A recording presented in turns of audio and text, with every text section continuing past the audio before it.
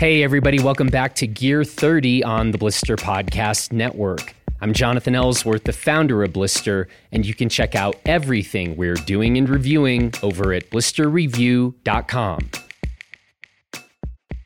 As most of you probably know, we recently released the digital edition of our big, brand new Blister Winter Buyer's Guide.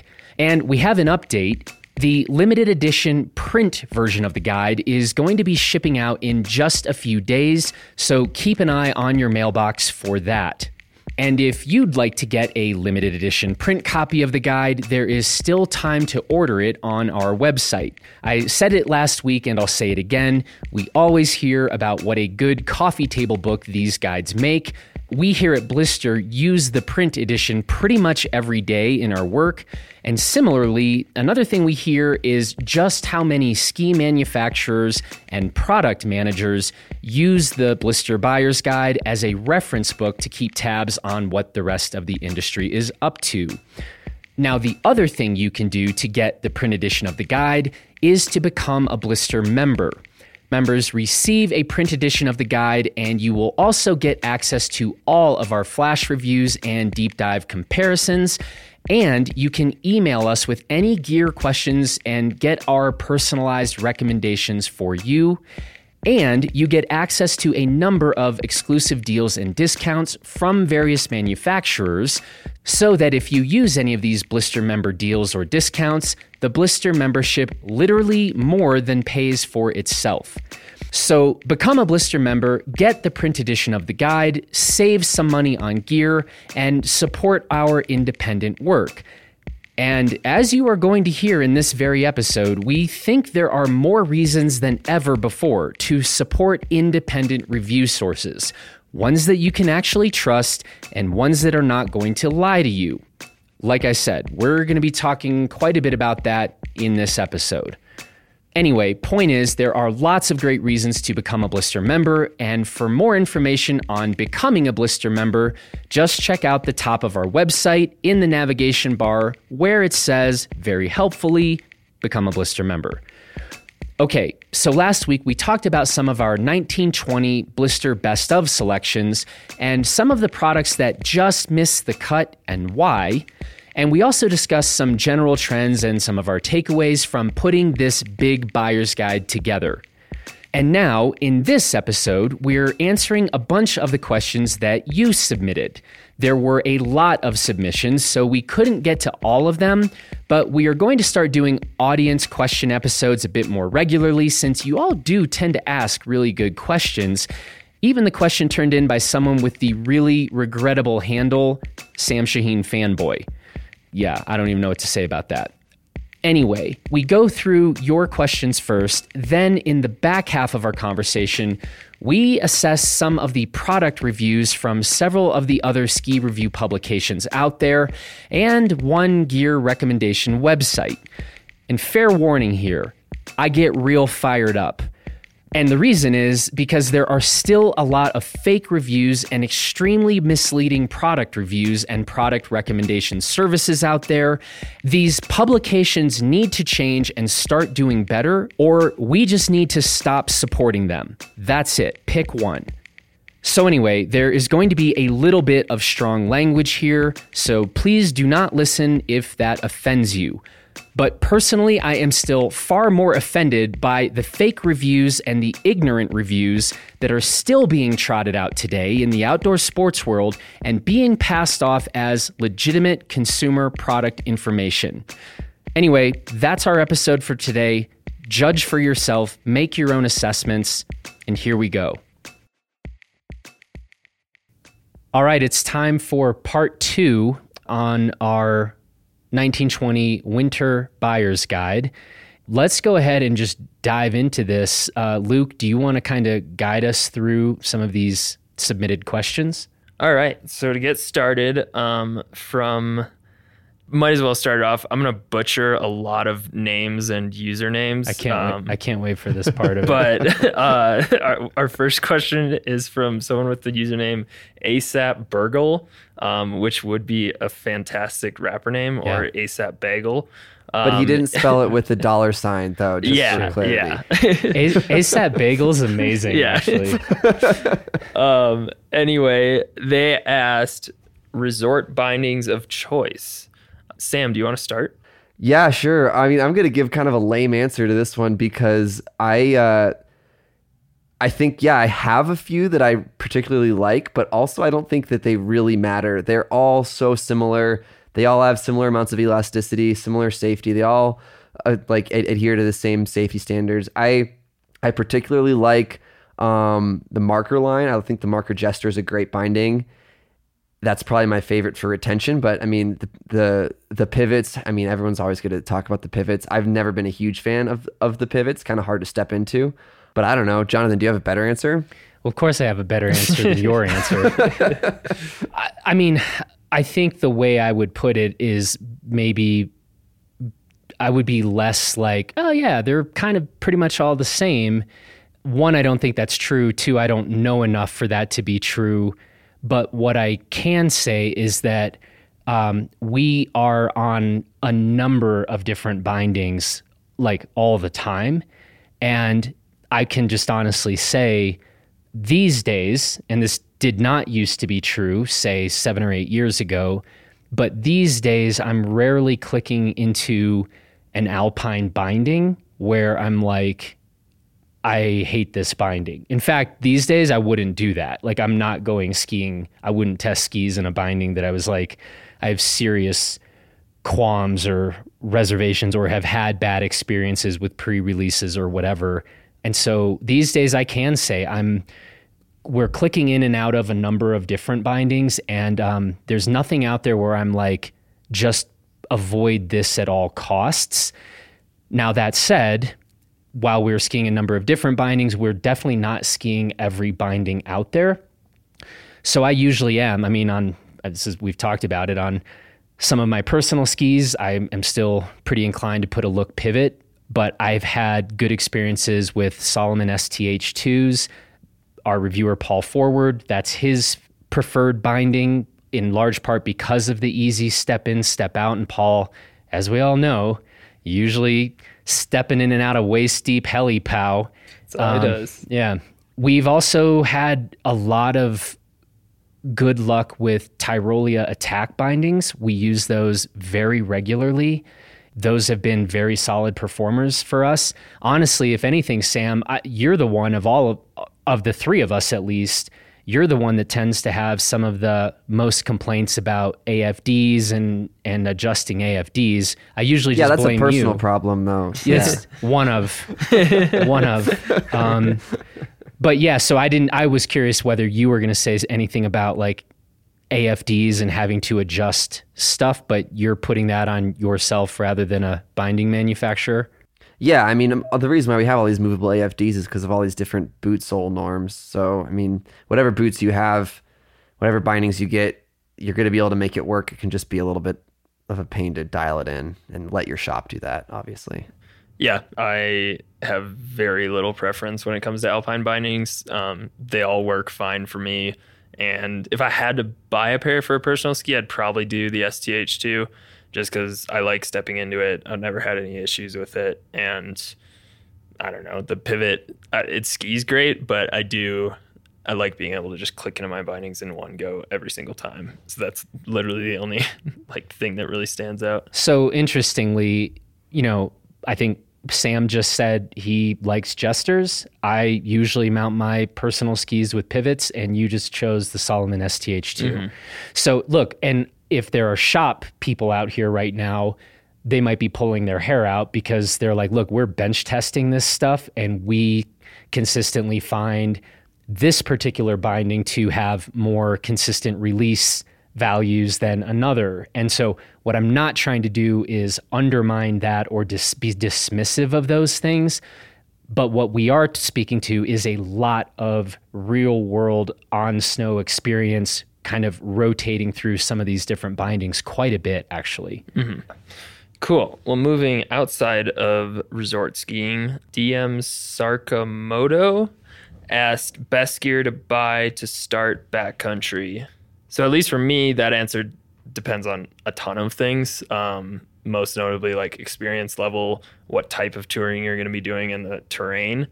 But I think a few skis that stand out to me, the Black Diamond Helio 105 and K2 Wayback 106 are both really nice and versatile, very light.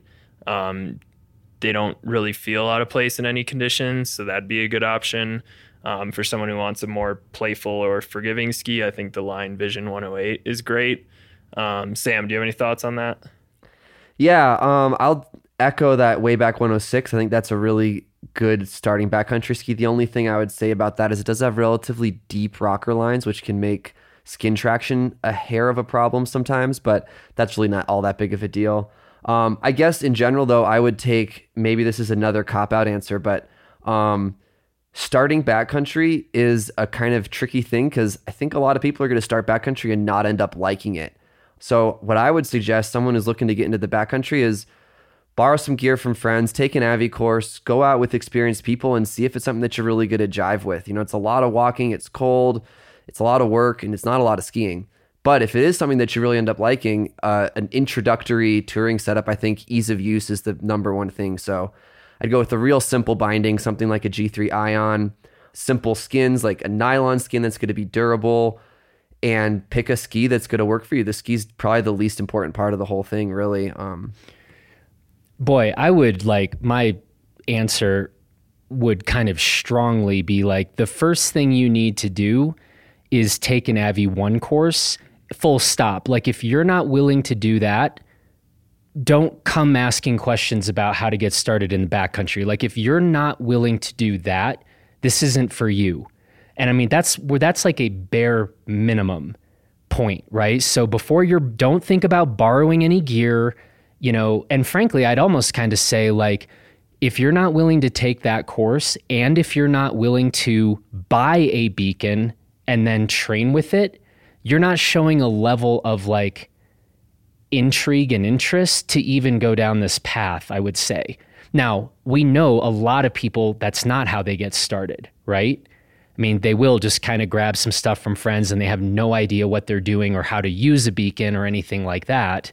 But I'm just saying, like, if the answer is where do you start in an Avi 1 course. And if you're like, this sounds boring, or I don't want to have to be concerned with snowpack, cool, get back in the resort.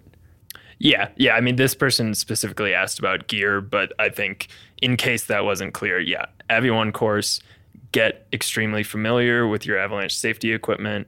But yeah, then I think I would agree with Sam in that if possible, try it out once you've already received that training, try touring out. I mean, skinning at your resort is a great way to see if you're like, oh, turns out I really don't like breathing super hard to get my turns.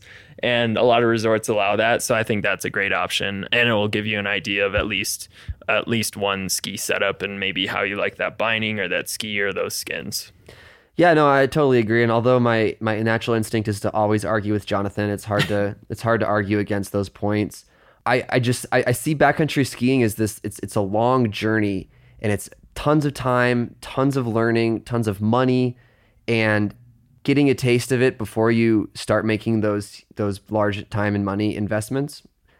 If you have experienced people in your sphere, if you have a resort that you can go walk around, those are good entry points as well.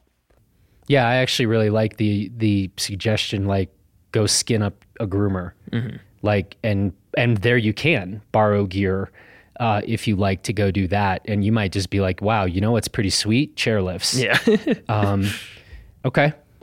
So the same person that asked the question about best gear to start with in the backcountry. What was that name, Luke? DM Sarkamoto. Okay. Also asked, why no love for the Blizzard Zero G95? I'd like to take this one. That's a good question, and there's kind of two answers. The first answer is there has been an update of that Zero G95, and we have not skied it yet, and that's our policy. We generally aren't going to talk about skis that have been updated, and we can't tell you how subtle or significant of an update there has been on that new ski. So that's the first and probably the most important answer. Let's say that if we were to assume that the current 0G95 is very similar to the ski we reviewed, I think the main thing there is the Salomon Mountain Explorer 95 is just such a good ski. And I think it's an easier ski to recommend to a broader range of people. And that, rightly or wrongly, the 0G95 gets a bit overshadowed by that Mountain Explorer 95. But for the right skier, they should definitely take the 0G95 over the Salomon Mountain Explorer. So the 0G was a bit lighter than the Salomon Mountain Explorer, and it's a bit of a different profile, but we felt like take the weight. Most skiers should take a little bit of that weight penalty for the very good relative downhill performance of the Mountain Explorer 95. But if somebody's like, I'm really looking to go lighter, then sweet, that 0G95 is a good ski. Yeah, and we should be getting on the 1920 version this season to confirm. So we will post about that if and when we get the ski. All right, next question from Bryce Dongong or Dungog. I don't know. Bryce Eggnog. Yeah, basically. He asks, what's your ideal 2-ski quiver with bindings from the 1920 line? Sam? So I saw this question in the notes and I was like, oh, that's hard. And then almost instantly I thought of a really good answer, which is not surprising to me. We'll be the judge of your answer, Sam. Trust me. So my answer is Blizzard Rustler 11 with a shift and Salomon Mountain Explorer 95 with a ATK Raider 2.0 / Hagen Core 2.0. I think they call that binding. The Rustler is your midwinter POW touring ski and your everyday resort ski.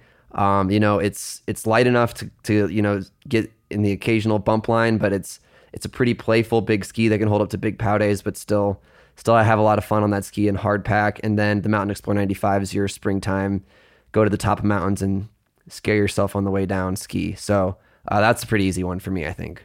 Gotcha. Yeah, for me, and I will definitely reserve the right to change this when we do our actual write-ups of our ski quivers. But for 2 skis for everything, I think I would do the Line Sick Day 104 with, it'd be a tough call between the Shift and Tecton, but that would be my main touring ski and kind of firm snow resort ski. And then I think it's kind of impossible for me to not include the Rossignol Black Ops 118 because I will ski that in almost any condition, and it's incredibly fun. So yeah, I think Sick Day. Oh, and I would mount, I guess, STH bindings on the Black Ops, but I think I'd be pretty happy with that quiver. I'm just gonna pass on this question. I'm not ready to commit today to quivers for the coming season, so we'll be getting into quivers sometime in the near future, I think, and so. Yeah, you can wait for my takes on those, but those are, that's a heavy commitment there. You don't go into these kinds of things lightly. How about an even more committing question from Jacob Winey? Best all-around setup you could think of for skiing at CB? I mean, well, we've just been talking about the Folsom Blister Pro 104, and that has not exactly been our answer to the 1-ski quiver question for CB because, as we said, I don't care how the Blister Pro 104 functions as a deep snow ski. But I'm thinking of that more as a typical day. Maybe you get outside and it's like, oh man, the mountain's way more firm than I was expecting. Or you get out and you're like, whoa, this is like a sleeper POW day. But I don't care what the Blister Pro 104 does on a super deep day. But yeah, we're working with this Blister Pro 104, and we have also talked about several other skis that we really like skiing here. That Fisher Ranger 102, that Nordica Enforcer 104. We had a couple interesting questions come in asking about, Luke, the ski you had built, right? Mm-hmm. Which the Romp 100. Yeah, so there are honestly like a lot of different skis that I could be pretty happy using every day at CB. The Romp 100 that I skied was great in terms of the shape and rocker profile and flex pattern all seemed to mesh really well with my style, and it worked fine on firm snow, worked fine in soft snow. But I don't think I'd want to go that light for an everyday ski. I feel like I could use a bit more mass for the super firm days. So for me, at least, I want to get more time on the Blister Pro 104. That is definitely high up on the list. But I think right now, I guess I would choose the Fischer Ranger 102. It's a ski that's stable enough for me to ski very fast, but it also feels really quick and maneuverable in tight terrain, which we ski a lot of here. And it's got just enough playfulness to not feel like super one-dimensional. I can ski switch on it. It skis well mounted at like -6 or -5, so it feels balanced. And all that said, there are a lot of skis that we got in this summer that could very well take the place of that ski. I think the Moment Wildcat 108 is high on that list. We just got the Moment Deathwish and PB&J, which also looks super intriguing. And then the Shaggy Skis Amique 105 also looks like it could fill that role really well. So there's a very good chance my answer will change this year. Yeah, and I think that PB&J does look rad, but Jacob, for me, it's either the Rossignol Soul 7 HD or the K2 Mindbender 108. I think both those skis are pretty rad, and we've been talking a little bit about how that Mantra M102 and a 177 might work if we can get on that length. I think that would be a pretty rad ski too, but a lot of it comes down to skiing preference too, So if you're for my money, if you want a more damp feel, that Mindbender's a great option. If you want a more lively feel, that Soul 7's good. So yeah, the Soul 7 is not a good everyday ski for CB. Just putting that for out there. some people. Just for most people listening. You're wrong. Just for most everyone listening right now, I'd like to. I don't know. As an everyday. That thing is super maneuverable. Think about how many sharks and logs and steep, narrow, techie stuff. That thing you can whip around super easy. It's got tons of energy. It doesn't have the suspension or the weight that you like, Jonathan, but I could very, very happily ski that thing every day at CB. Okay. So, Sam, I had this question for you because I think veteran listeners of Gear 30, this is maybe a question they would have. The fact that you're into both the 188 Soul 7 and the 184 Vocal Mantra 102, I mean, those are opposite skis. So I think it's worth an explanation. Yeah, I'm a skier of refined tastes. No, you aren't refined anything. Refined taste is a word that we could use with respect to you. It just would have different adjectives. Yeah, I don't know, hipster, your refined hipster aesthetic. That's about the only thing that comes to mind. But other than that, anyway, back to the point. I think it's interesting that so I would say not many people would be into both the Soul 7 and that 184 Mantra 102, or those would be two skis where I would, sometimes I'll say if you're into this ski, you will not be into this other ski. And I would feel pretty confident in saying that about those two. And yet here you are. Explain. So for one, I really, really, really like skiing. And this is true about you. I probably like skiing more than everyone listening to this podcast, actually. No. Jokes aside. And skiing there's so many different ways that you can go skiing, different styles and different things you can do. And when I'm on the Soul 7, I want to do different stuff than when I'm on that Mantra 102.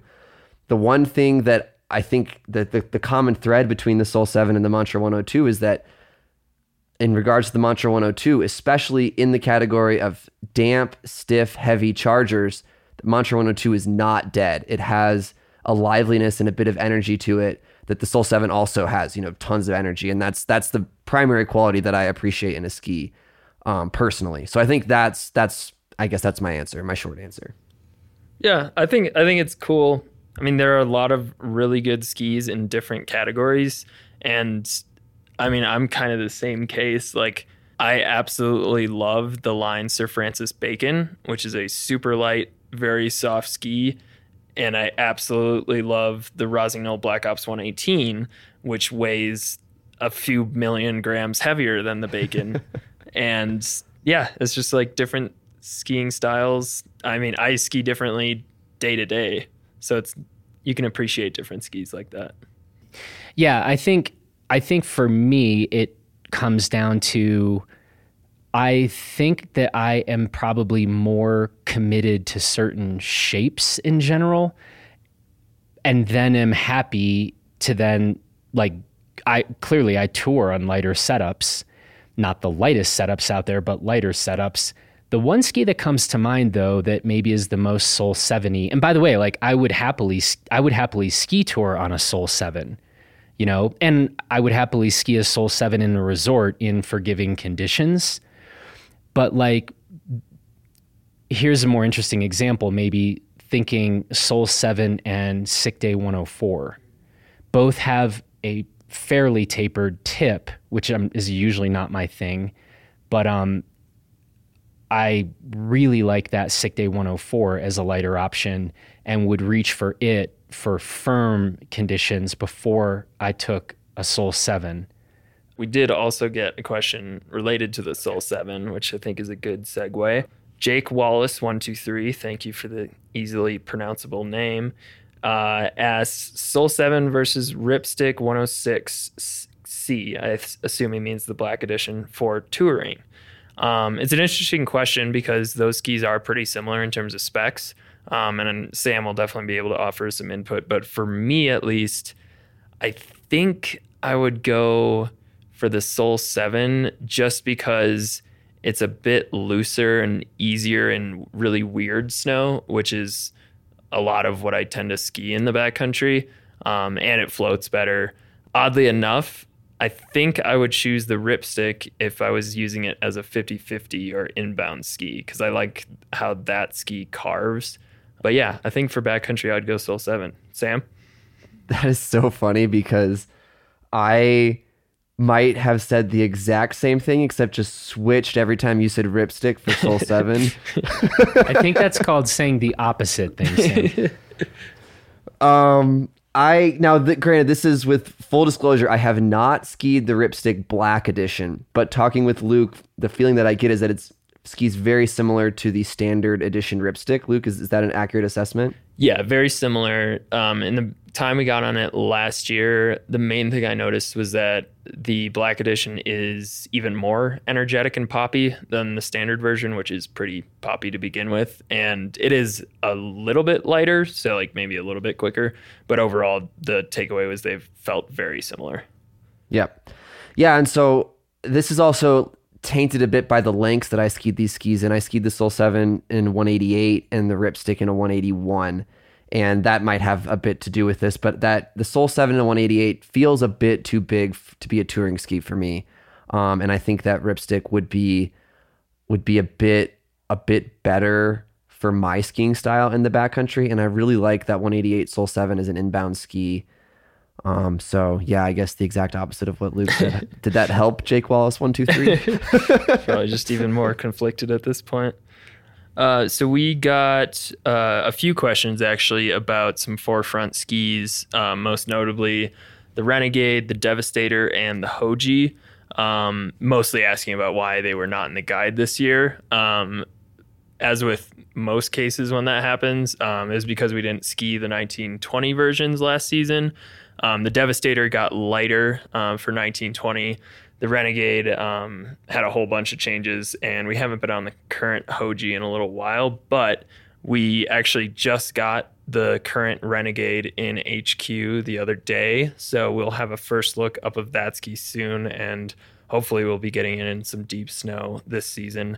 And then we are working on getting reviews or getting the Devastator and Hoji as well. So stay tuned for those reviews.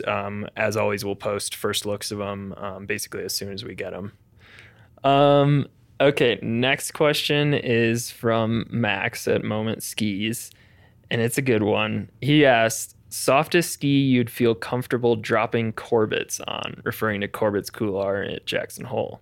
Jonathan, you're up first. Oh man. So I have to say, my question is, what's the last soft ski? I tend to not maybe ski those so often. I'm like, you guys go review these. What do you guys think? What's the last soft ski I spent like a decent amount of time on? Because my answer is a really dated answer. Well, maybe for Jonathan, we switched the question to say, what's the lightest ski you'd feel comfortable dropping Corbetts on? That is actually a pretty good question. Well, here's my answer to this, though. I used to talk a lot about like a 2 iterations ago line, Sir Francis Bacon. Mm-hmm. That was an outstanding ski. I liked it as an all-mountain ski. And so we're not talking, we have the current Bacon.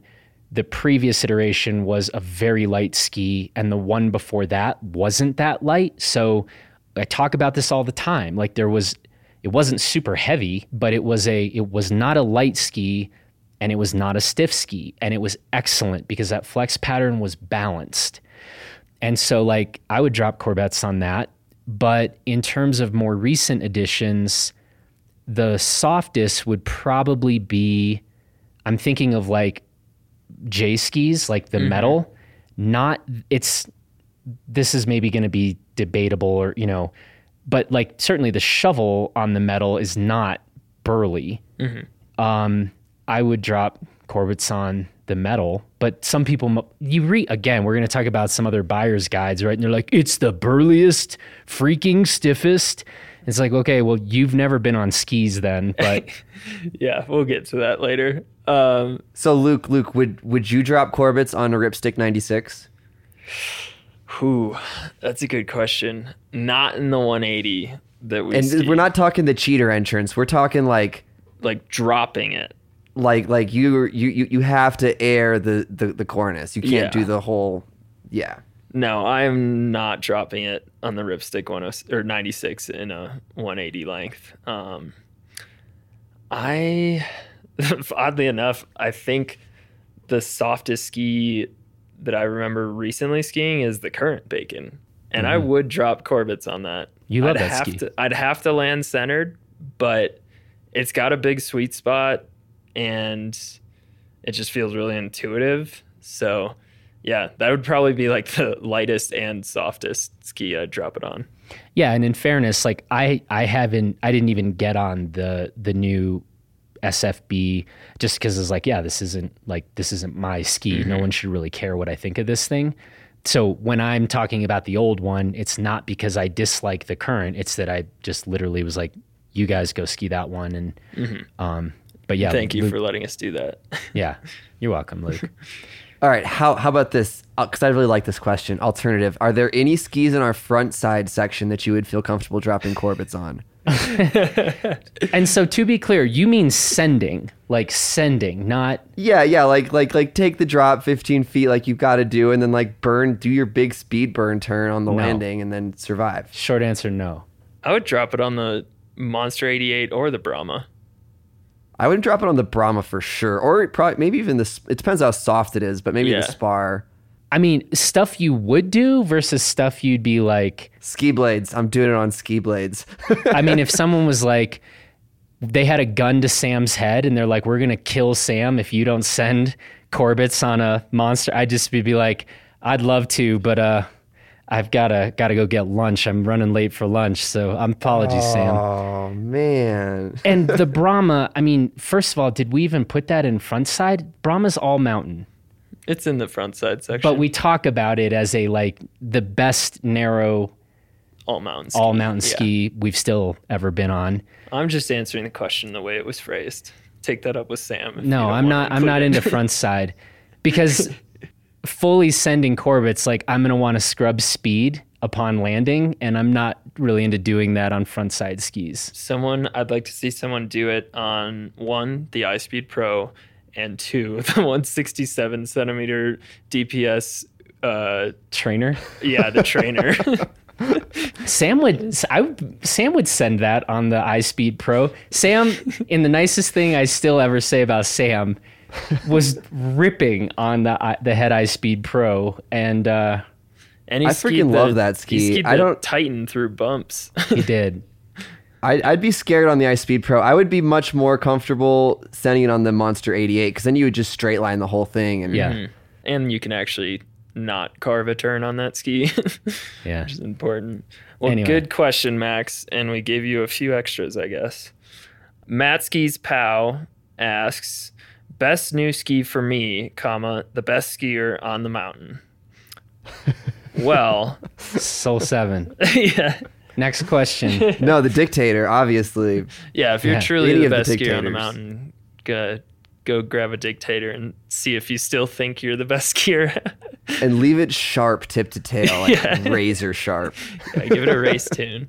All right. No, Black Ops 118. Easy answer. Next question. All right. Hoji Free versus Zero G Pro Tour. So we haven't skied the Dynafit Hoji Free boot yet, but we should be able to get that very soon, hopefully. We're also hoping to get on the new TLT 8. So stay tuned for first looks on those boots because we are very interested in the Zero G comparison and also like the Atomic Hawks Ultra XTD and maybe being able to do a Scarpa Mistrali XT comparison. Another question from the Tall Carl asks, will the Salomon S-Max series get a walk mode version this year?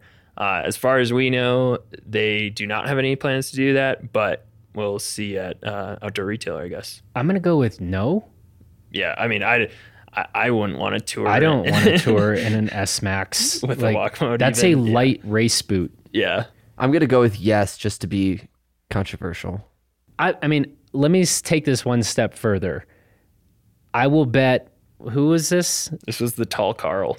I will bet the Tall Carl that Salomon isn't interested in making such a low volume touring boot. That's my, so the Tall Carl, if I'm wrong about this, you come to CB and I will buy you a beer or your drink of choice. But I'm going to go with that's not happening. If they call it an S-Max touring boot, it's still not. They will have cheated the last and the volume of that boot. It is. I don't believe somebody's going to be making a touring boot that is that truly LV. Yeah, it is interesting that we don't see many touring boots that are that low volume. Even the They 98. hurt. Yeah, because it because turns they out you hurt. need your feet to Walk. splay out and walk, and yeah. But we will see. Maybe the Tall Carl will get a free beer from Jonathan. Not going to happen, the Tall Carl. You owe me a beer, I think. Anyway, next question. Okay, next question, and this is one that we've gotten from a few different people actually, basically asking about heavier reviewers, reviewing skis for heavier people. Any thoughts on that, Jonathan?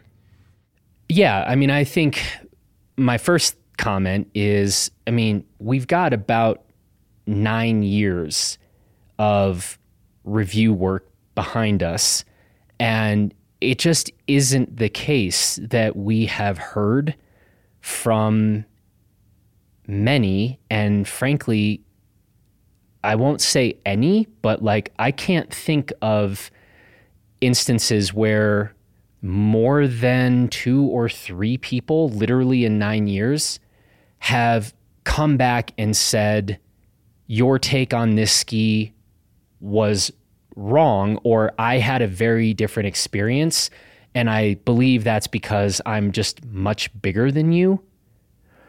So, could very well be the case that people don't feel like sending us that note. And I don't mean to be dismissive of that comment. It's great to get those kinds of, data points and feedback from people. And, yeah, we're certainly not opposed to adding like a heavier skier, but we're not interested in like adding people that don't feel like they're good fits here or can't articulate the nuances in the ways that we kind of want or need them to. So that's definitely a subjective thing to say, but that's kind of my take on that. Mm-hmm.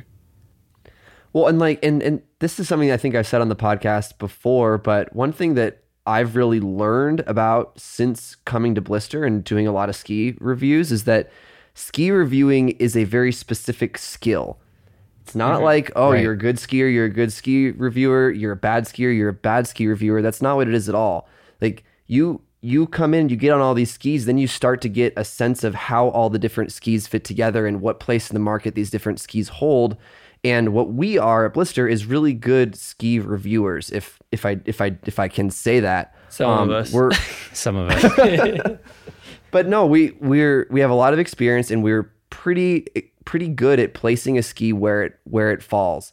And the fact that I'm a smaller guy doesn't mean that Jonathan and I disagree on every ski. We have different preferences, but we have very similar takes on almost all skis. Yep. Yeah, and I think Paul Forward is probably our heaviest reviewer right now. Are we calling Paul fat? Yeah. Okay. You're fat, Paul. I just wanted to make sure. Probably will be. He just shot a 1,400-pound moose, so he's probably getting chunky and eating all that meat. Yep. But anyway, he's like 190 without a pack, 200 with a pack, I think. 200 with a pack. Paul only skis with like 50-pound backpacks. So yeah, Paul was rolling training at like 240. Yeah. But I don't recall ever having a ski that you and Paul had very different opinions on, for what it's worth.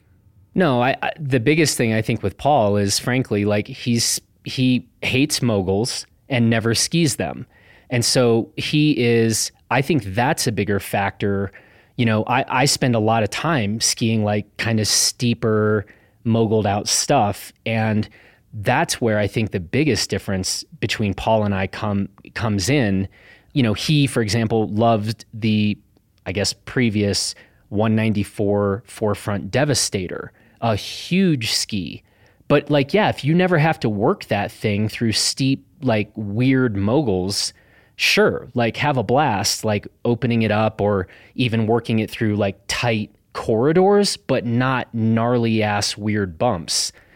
You know, yeah, I mean, if more bigger guys out there are like, well, I've read multiple reviews you've written, then gone and gotten on these skis and definitely have a different take than you, well, let us know. But just the honest answer is like, these aren't comments we get.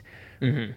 Okay, next question. Moving away from skis, Alexander asks, seems like lots of apparel manufacturers who were previously using NeoShell are moving to proprietary membranes. Any general comments on the direction of AirPerms right now? Are these proprietary AirPerm membranes really a step forward over NeoShell and Event? Which pieces are your top pieces for a good balance of breathability and waterproofing, resort only or touring? A lot to unwrap there, Sam. Oh, wow. Yeah, where to even start? I think, so we can start with proprietaries versus like the name brands, NeoShell versus proprietaries. It's really difficult to say whether these membranes are a legitimate step forward, the proprietaries, because we don't know anything about them.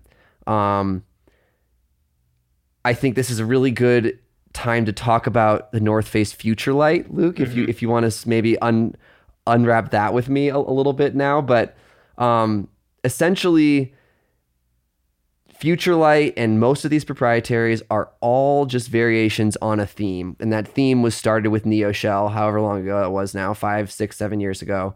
And the idea is a membrane that lets a little bit of air through, that still maintains a decently high water column on a waterproof test. And the only thing that separates North Face FutureLight from a lot of these other ones is they're claiming their, tunability. So they're using the same FutureLight name across a huge swath of their line, and they're tuning the membranes for the different end uses. But overall, I don't see one jumping out really in the whole scheme of things. Right now, we're still operating under this paradigm of the more waterproof you get, the less breathable you get, and vice versa. So I think the best material is still going to be the one that strikes that balance that is what you happen to need for what you do, unless you have a different take, Luke. Yeah, so I definitely agree with you for the most part. I think one cool thing about all these proprietary air permeable membranes is that we get a greater variety. Like the Patagonia old Descensionist kit had a membrane that was really breathable, probably not wouldn't call it totally waterproof in really wet conditions, but companies being able to develop their own membranes and use them and tweak them as they see fit definitely provides more options in terms of that spectrum of waterproofing versus breathability. In terms of like, how does it compare to NeoShell and eVent? I think Strafe's, their proprietary Recon Air fabric feels pretty similar to NeoShell. We haven't done enough A/B testing to like release a conclusive statement about that. And their stuff seems to compare well to eVent too. And so does Flylo's, the Perm fabric. I would call Flylo's and the kind of resort-oriented versions of Strafe's membrane pretty similar to eVent. I think the old Strafe Sham Jackets Recon Air fabric was one of the ones I've used that's quite similar to NeoShell in terms of breathability. And then that old Patagonia Descensionist. But mostly I'm just excited to see brands kind of tweak these further and provide either more breathability, more waterproofing, and we should be getting a few North Face FutureLight products in the next week or two. So we will be able to comment on that fabric because I know Sam and I are super curious about it. And in theory too, all the proprietaries should bring the cost down slightly, you know, because they're not paying royalties to these brands. So that's a bit more nebulous, but hopefully we will see costs coming down on these things. All right, next question is from arguably the person with the best name attributed to their comment. It was from, quote, Sam Shaheen fanboy, asking, I've noticed your ski reviews have become more focused on recommending a type of skier that would enjoy each ski. With your philosophy background, Jonathan, it got me wondering, have you ever thought about taking this a step further and designing a flow chart with questions about how you enjoy skiing to then direct people to certain skis? Okay. Here's my answer. No. Can I have an answer? No. Sam Shaheen fanboy, first of all, you are definitely my least favorite person in the Blister audience. So you got just one strike against you. Second, no, I'm not interested. Third, these are conversations that we are having internally, but obviously if I thought this is something we should be doing, we would have done it. But like I said, there are some conversations we're having internally. This might be a good opportunity, though, for me to talk about a website that I just learned about. Scott Andrus, actually, at ON3P, kind of annoyingly sent me a note asking if I was familiar with curated.com. And I say annoyingly because then I checked it out and this site made me just furious.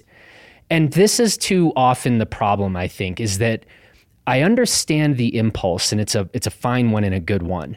But I think sometimes we live in a world where everybody likes things kind of easy and quick and dumb, and it can just devolve too quickly into like, fill out these 10 questions in the questionnaire, and then we'll line you up with the right thing. And like, having done nothing else pretty much for the last 9 years, this just doesn't work. And look at curated.com if you want. For the record, this is a garbage website. It looks nice. So this is the problem, right? It's easy to make something look nice and then have it be wildly unhelpful. So I went through and like did the steps, filled out the steps. It's also really annoying. Like they force you to put in your phone number and then they start like robocalling you, and just like the whole thing is really, really stupid. But the 2 skis they recommended for me, for my personal skis, and I filled out all the information. You know, we went through these steps of how much do you weigh? What kind of terrain do you like to ski? Blah, blah, blah. The DPS Whaler 112, which frankly, like, it's a good ski for a lot of people. It just happens to be like my personal least favorite ski in the world. That was their number one recommendation. And that is exactly the kind of thing I vow we will never do. Right? Yeah, that's pretty amazing. The other ski was a ON3P Magnus 90. Oh my God. So those were their top two, a park ski. And again, if you know anything about me, well, basically the weight and shape of the Whaler 112 is just the opposite of what I'm into. And this is my big concern. And as long as I'm alive, we will never do anything like this unless it can be done in a way that isn't utterly misleading and wrong and evil. Yeah. Yeah, I think my take is just that there is so much context and nuance involved in figuring out what ski is going to work best for you, which is why I've been answering a lot of questions from Blister members over the past few weeks about which skis would be best for them. And I always start with like, all right, can you provide me like a full background on your skiing preferences, your skiing style? What skis have you liked? What skis did you not like? What specifically did you like or not like about them? Where are you going to use the ski? How do you approach the mountain? So many things that make it extremely difficult to turn this into a simple form. I think there really is value in terms of reading many reviews and that giving you a good idea of if a certain ski would be a good fit for you. So I just did this curated sports quiz. Dynastar Menace Proto, the Dynastar Proto, the Fisher Ranger 107 Ti, and the Nordica Enforcer 115 Free. Sam, literally, I cannot think of a worse ski for you than the Fisher Ranger 107. Oh yeah, I think I'd probably hate that ski. I do really like the Proto though. The Dynastar Proto is a rad ski, but it's interesting. It's also extraordinarily different than the Ranger 107. Yeah, there's no rhyme or reason. And so again, I understand the impulse, but I hate this modern world we live in where it's like, let's just automate everything and in 10 easy questions. And it's like, again, there are things that we are thinking about and working on. So this is not to say that I'm against any kind of exploration of that. The bullshit version is called curated.com. You are awful at what you do, and I hate that stuff like this exists. Good to know you haven't softened up at all in terms of your response to other review publications. Now, I have a very brief response to Sam Shaheen fanboy. Yep. Shout out. Just for the record, I think that like I disagree with Jonathan on most things. So maybe I'll just leave it at that. But curated.com, this was pretty poor. It's garbage. It's Pretty good-looking garbage. Yeah. I don't know. I mean, again, I the reason I care is because it looks nice, and people who don't know better will go and be like, oh, cool. Apparently, skis that we know are literally like the opposite of what we would like or what would serve us well.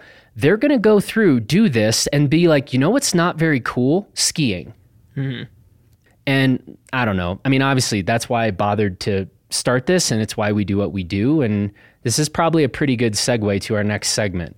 We're going to talk a bit about the buyer's guides from a few other publications. And to start it off, we actually had someone submit a question about this. Mike was going through some of the other buyer's guides and wanted to hear our thoughts on the most egregious ski descriptions. The first example he gave was a blurb about the Blizzard Rustler 10 that said, everyone who knows Blizzard's Rustler series knows these puppies are built like race cars. There is no speed limit with these dragsters. I just like the image of a puppy that's built like a race car. Like, that's amazing. Yeah. Yeah. And yeah, I mean, Rustlers, we like them. Like, they're good skis, but they are not, well, no ski's a dragster or built like a race car. But yeah, I mean, that's not really what makes them stand out, is like they can go super fast. Like, they are fun, playful skis. Easy. Yeah. Anyway. What else did Mike select? Yeah, so Mike also selected probably one of the best in terms of being the worst blurbs we saw, which was about the Line Vision 108, a ski that we really like. As a touring ski. Yep. and it said, if you see yourself charging the burliest terrain your home resort has to offer, the brand spanking new Vision 108 is the ski for you. No. And How much does that ski weigh, Luke? Like a little over 1,600 grams for the 183. That's a light touring ski for Yeah. that width, you know? Yeah, so my, again, we already talked about it, but like one of my favorite touring skis is the Forefront Raven in 184 centimeters. That comes in at about 1,750 grams. The Line Vision 108 is 1,600-ish grams. And apparently we're being told that's the ski for you if you ski the burliest terrain your home resort has to offer. They go out of their way to specify it's for we're talking inbounds. Yeah. And on that note, same publication also wrote about the Vision 98, which is even lighter than the 108. It says it offers a far-out, dampened ride that'll blow through crud and lay down a thick line, man. This is the equivalent of like it was, I keep talking about these late nights as we were nearing the finish line. And like any project, if, as you're getting near the end, you start staying up later, sleeping less to like pull it across the finish line. And Luke and I were reading some of these blurbs, and I said to Luke, well, I actually said two things. I said, these read exactly like if Donald Trump wrote ski reviews, was one comment. The other was, this is the equivalent of like if we made a buyer's guide about violins. Sam, you don't play the violin, I presume? No. Luke and I don't know anything about violins either. But if I was like, the Stradivarius 108 has a rich tone, yet also blends delicate high notes with aplomb. Like a race car. Like a race car. It's like, it's literally, I think we could actually, I actually think if you gave us like 48 hours, we could write a better buyer's guide of violins, because we wouldn't talk about puppies that were race cars and stuff, but it's egregious. Yeah, it's real bad.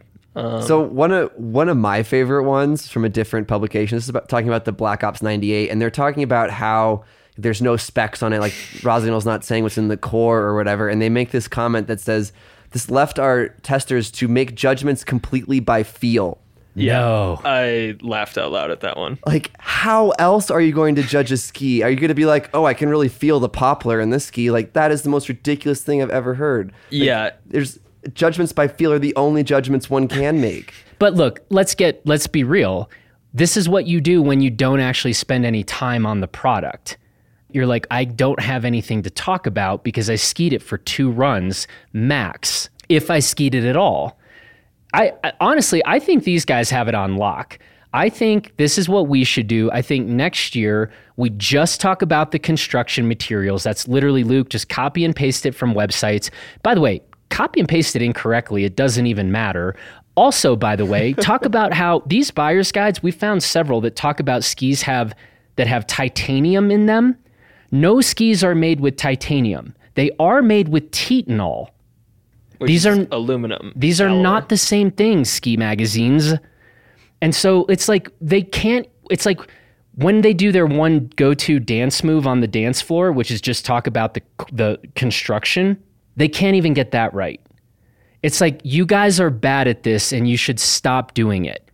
Across the board for the Black Ops 98 and the 118, at least half of the paragraph was only dedicated to talking about the fact that they could not talk about the construction, which just cracks me up because I'm just picturing someone like trying to write this like 50 to 75 word blurb and like, I don't know what to do. Like, I don't know what it's made out of. I don't know the side cut number. And yeah, that line about like left us to make judgment completely by feel. And I think it just sums it up really well. Here's another of my favorites. We talked about this ski earlier, the J Skis Metal. Another really good ski, right? We like this ski a lot. Quote, the metal balances incredible power with supreme weight savings. Yeah. The metal is one of the heavier, if not heaviest, like 106 millimeter wide skis on the market, literally. But it technically has a narrowed out piece of Titanal, not titanium, in it. So that definitely makes it lighter. For the Renown Citadel 106, they're talking about Renown's HDT non-Newtonian construction, saying they found this technology means no chatter, but also less speed. And mostly I'm just really confused. That makes no sense. What does that mean? That's like they found like a fortune cookie that had like Mandarin. It was written in Mandarin, and they just put that in Google Translate, and then it came out as whatever was no happening. chatter, less speed. Yeah, that literally isn't a thing. That's not a thing in the world. Yeah, like I can see snowboards. Like Andrew Forward tends to talk about how fast a board is, but that's because their shapes differ so much. But I have never thought to myself, this similarly long, similarly wide ski is faster than this other similarly long, similarly wide ski, apart from like waxing. Yeah, that one is super weird. Okay, this one's a entertaining one. Sam, I'm gonna read it to you and see if you can guess the ski it's talking about. Oh, this is gonna be fun. With the agility of a hummingbird and the power of a raging bull, you can lay these puppies over and put the entire mountain into submission. This is like the Noah Ark of ski reviews. It's got all of them. It's got all the animals. Wait, I don't know say this again because I didn't see this one. With the agility of a hummingbird and the power of a raging bull, you can lay these puppies over and put the entire mountain into submission. Oh my God. I'll say this, you wouldn't guess it if you knew anything about the ski. So it's not the Soul 7? No. The only thing I'm going to say is like I'm not for like people getting fired generally, but whoever wrote that should get fired. What ski is it, Luke? It is the Headcore 93. Whoa.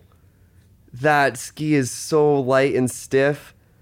Yeah, I could give them agility, even though it's not a particularly easy ski to like pivot around. It is really light though. It is light. It weighs like a hummingbird. Light.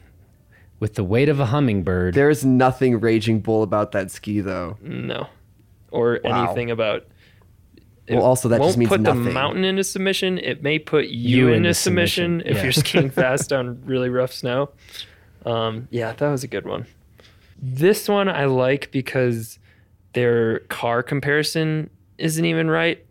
This is about the Elon Ripstick 106 Black Edition. They say the Ripstick utilizes a combination of carbon tubes running the entirety of the ski, as well as, in quotes, advanced composites in the tip to enhance the Polonia Beach Poplar wood core for race car speed with Porsche-like smoothness. I think it's just funny because Porsches are not known for being smooth. They're known for being precise, right? And handle like really precisely. Like they're not like a Bentley or a Cadillac. Yeah, a Cadillac. Yeah, those cars We'll are smooth. correct their race car analogy and then delete it. Yeah, yeah. All right, we fixed it. Now get rid of it. Okay, look, you guys are killing me. Like you guys are just waiting to see like how many more you can read till I like throw my laptop at the wall. Yeah. But this is honestly my question. Why does anybody still pick these buyer's guides up? That's a good question. Pretty pictures. There are, right? Like, and again, I want to be clear here. I think that in terms of what we would call photojournalism, there are some photographers out there killing it. There are athletes out there killing it, right? The athletes are good at their jobs. The photographers are good at their jobs. It is the buyer's guides that are utter trash. And why people aren't just outraged about this? I don't think most people know that there's an alternative. Mm-hmm. Without being able to just be like, oh, this is a good review and this is a bad review. It's like, oh, this is a review. This is the information I have about this ski. You know, I mean, I think a lot of people also walk into shops and talk to a shop guy who maybe spent a run on each of the skis 7 months ago at a on snow test at SIA, and they trust that guy's opinion too of what their best ski is going to be, which probably isn't the best thing to do. And then I would say to that, and like, we know that's true at some shops, but then we also get to talk to a lot of our recommended shop folks, and those are smart conversations about product, right? So I'm definitely not willing to say that like all shops are the same. And I think absolutely not. Right. And I know you're not saying that either. And so as always, it's like, consider the source. And it's like, man, are we that incapable of determining like a shitty shop from a good one and a shitty review publication from a good one?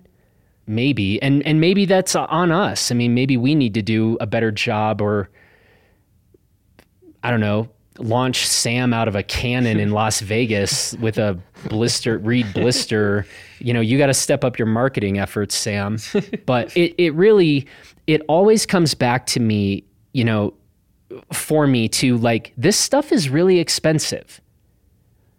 And so I get it if somebody's like, dude, calm down. Like, it's just skiing. That's great. Are you rich, or do you get your skis for free? Because the people I know, and, you know, it's like, this stuff is real money. And I still find it offensive that the publications that are supposed to be sort of the, you know, the papers in our respective sports just straight up fucking lie, or are so stupid that they turn out this kind of pap. And people should stop reading these things. Yeah. It is some entertainment for us, at least. Not me. I'm pissed. Yeah. I gotta go find a heavy bag to pound. Yeah. The real sad thing is we have like so many more of these, but I feel like if we do one more, Jonathan might blow a gasket. Like, you get one more, you get Sam or Luke, you pick one more, and then. Okay. I just thought this was funny. It was regarding the K2 Mindbender 108 Ti.